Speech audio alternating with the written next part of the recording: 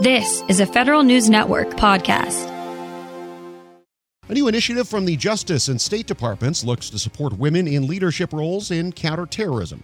The Engaging Multinational Police Women on Equality and Rights, or EMPOWER project, recently conducted its first ever symposium last month in Croatia.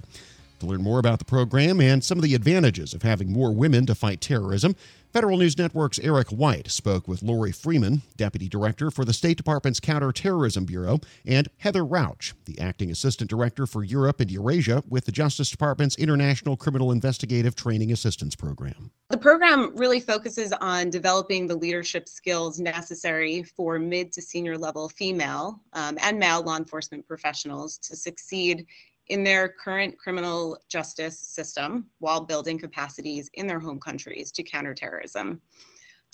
We are currently working across 18 countries throughout Asia, Africa, and the Middle East. And we are also looking to provide specialized and continuous assistance to 4 of those 18 countries. We are implementing the program by providing career development training, leadership training. We are creating networking opportunities and empowering law enforcement professionals in counterterrorism by giving them the tools they need to succeed. How do we hope to accomplish this? Well, we hope to strengthen the counterterrorism abilities of partner governments by providing professional training for females and male leaders. We are hoping to encourage organizational change that recognizes the benefits of gender diversity. Again, establish a network of support to empower law enforcement in counterterrorism. We're also hoping to increase females in senior management roles. Gloria, I imagine the international partnerships part is where the State Department comes in, but what other roles does the department have in this project? Thank you. So yes, the Counterterrorism Bureau at the State Department, I'll call it CT, we have programs all over the world that are designed to build the capacity of our sort of partner law enforcement agencies to investigate, prosecute, respond to terrorism crimes. And so within kind of that overarching, mission that we have of helping fellow police officers, in countries that are experiencing terrorism problems, be able to address it better through the criminal justice system.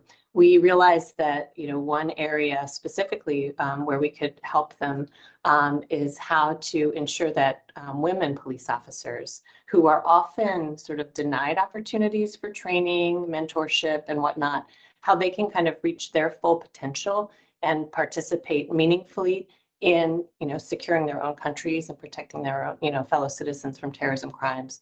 So we decided in partnership actually with law enforcement leadership from Kenya and Somalia, who specifically asked us, they had talented women on the force participating in counterterrorism units. They wanted our advice and assistance on how they could really ensure that they got what they needed to excel at their jobs and continue to develop and grow.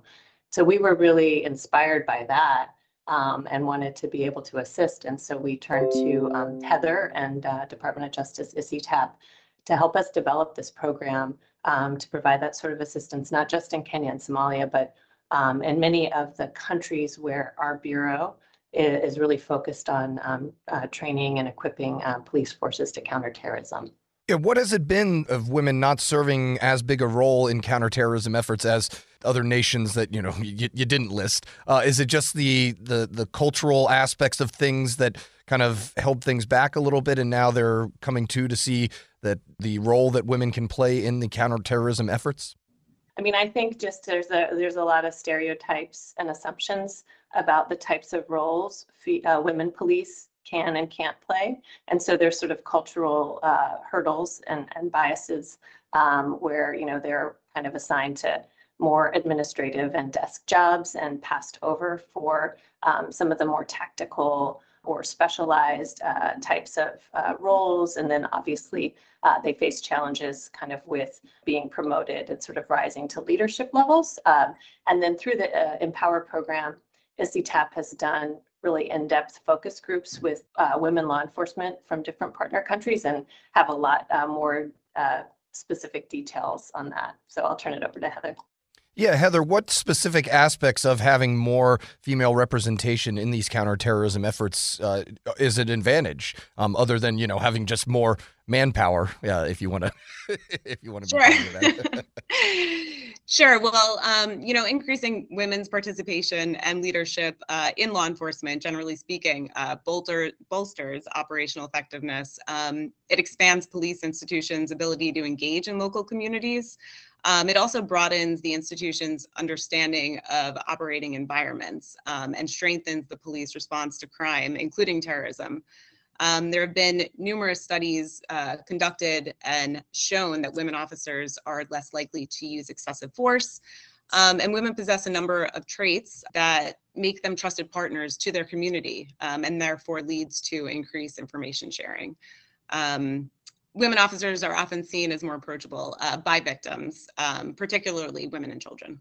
Yeah, and I know it's early, so the program literally just started this year, but you have been doing these efforts, as you mentioned, as part of your normal operations within your particular sector of the agency. What has been the feedback that you've seen and the results that you've seen from programs such as these?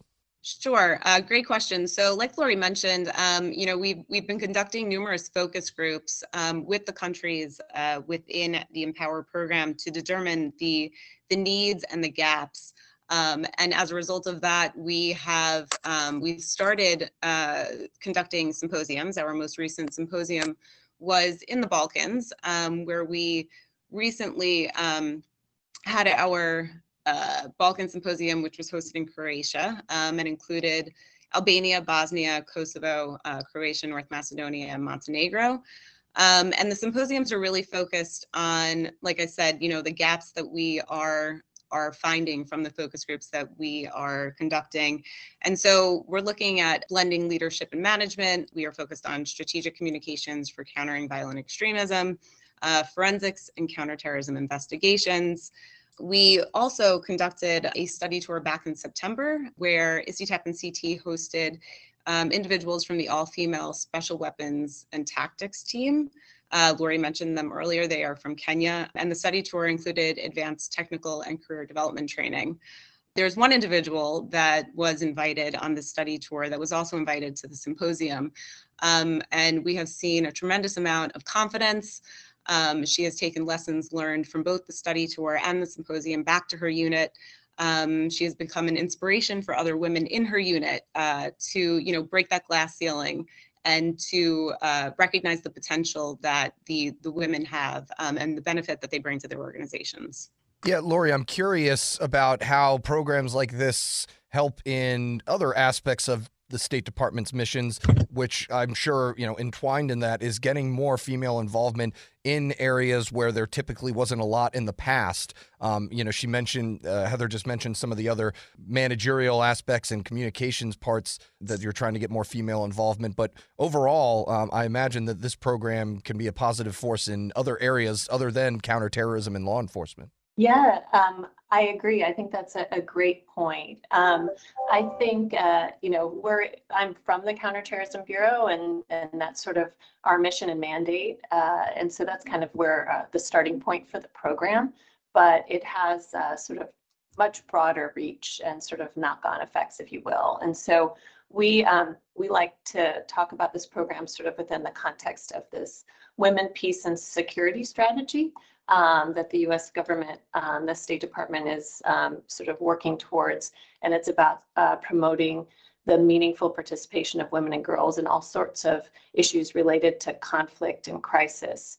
And so I think just having more women police involved in counterterrorism, I guess raises awareness about sort of the abilities of women to take on all sorts of kind of non-traditional roles and contribute to their societies in multiple different ways. And so I think also one of the things that through this program we're doing is creating networks of female police, networks with mentors that we're putting them in touch with.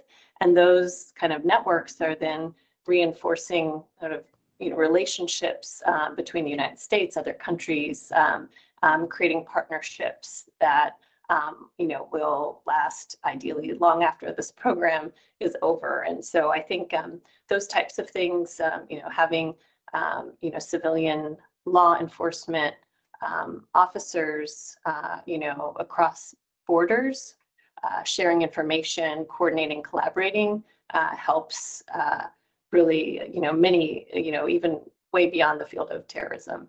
Looking inward here, I'm curious to get both of your perspectives as to women in this counterterrorism field. Are U.S. agencies practicing what they're preaching? What do you see as far as counterterrorism efforts go here? Do we have ourselves enough female representation? So I'm not sure if you all are familiar with the 30 by 30 initiative that was launched in 2018. But this aspires to increase actually the representation of women in police recruit to 30% by the year 2030. So clearly this is a priority for law enforcement across the board at the federal level, at the state level. And it's really exciting to be a part of such an initiative and a program right now that just seems to be the right time for implementing and increasing women's participation in law enforcement. Lori, any final thoughts? Let's see. Yeah, I guess we're very excited about, how this program is going to develop. I think everywhere that we work is going to be slightly different. And so we're excited to kind of see how it develops and hope that you will we can come back to you and highlight any additional sort of outcomes or successes as we kind of create these partnerships and train and mentor sort of rising stars from partner nation law enforcement forces, around the world who are on the front lines of terrorism threat. And by having these officers, both men and women, addressing serious terrorism threats in their own countries, it helps keep, our own country and our own citizens safer. And so we're really looking to do whatever we can to support their efforts. And I think having just making sure that women are a part of the approach and not sort of sidelined or ignored is to the benefit of everybody. I just want to highlight, and I think Lori mentioned this earlier, while the program is primarily focused on providing leadership skills and training to women, the program is inclusive of men. And I would like to highlight that many of the recent successes of our program currently, and in my personal professional career, are due to men supporting women, seeing their value added and helping them rise throughout the ranks and in positions of leadership roles. So I just wanted to add that as well. Lori Friedman is Deputy Director for the State Department's Counterterrorism Bureau, and Heather Rauch is the Acting Assistant Director for Europe and Eurasia with the Justice Department's International Criminal Investigative Training Assistance Program. They spoke there with Federal News Network's Eric White. You can subscribe to the Federal Drive on Apple Podcasts or Podcast One. This episode is brought to you by Zelle. Whenever you're sending money through an app or online, it's important to do it safely. Here are a few helpful tips. First, always make sure you know and trust the person you are sending money to. Second, confirm you have entered their contact details correctly. And finally, if you don't trust the person or your recipient is rushing you to send money right away, think twice before sending money through an app or online. Grab a 30-day free trial of Live by Live Plus, and you'll get unlimited skips, commercial-free music, and all of the podcasts and live streaming events you can handle. Visit livexlive.com/podcast1 to learn more and start your free trial.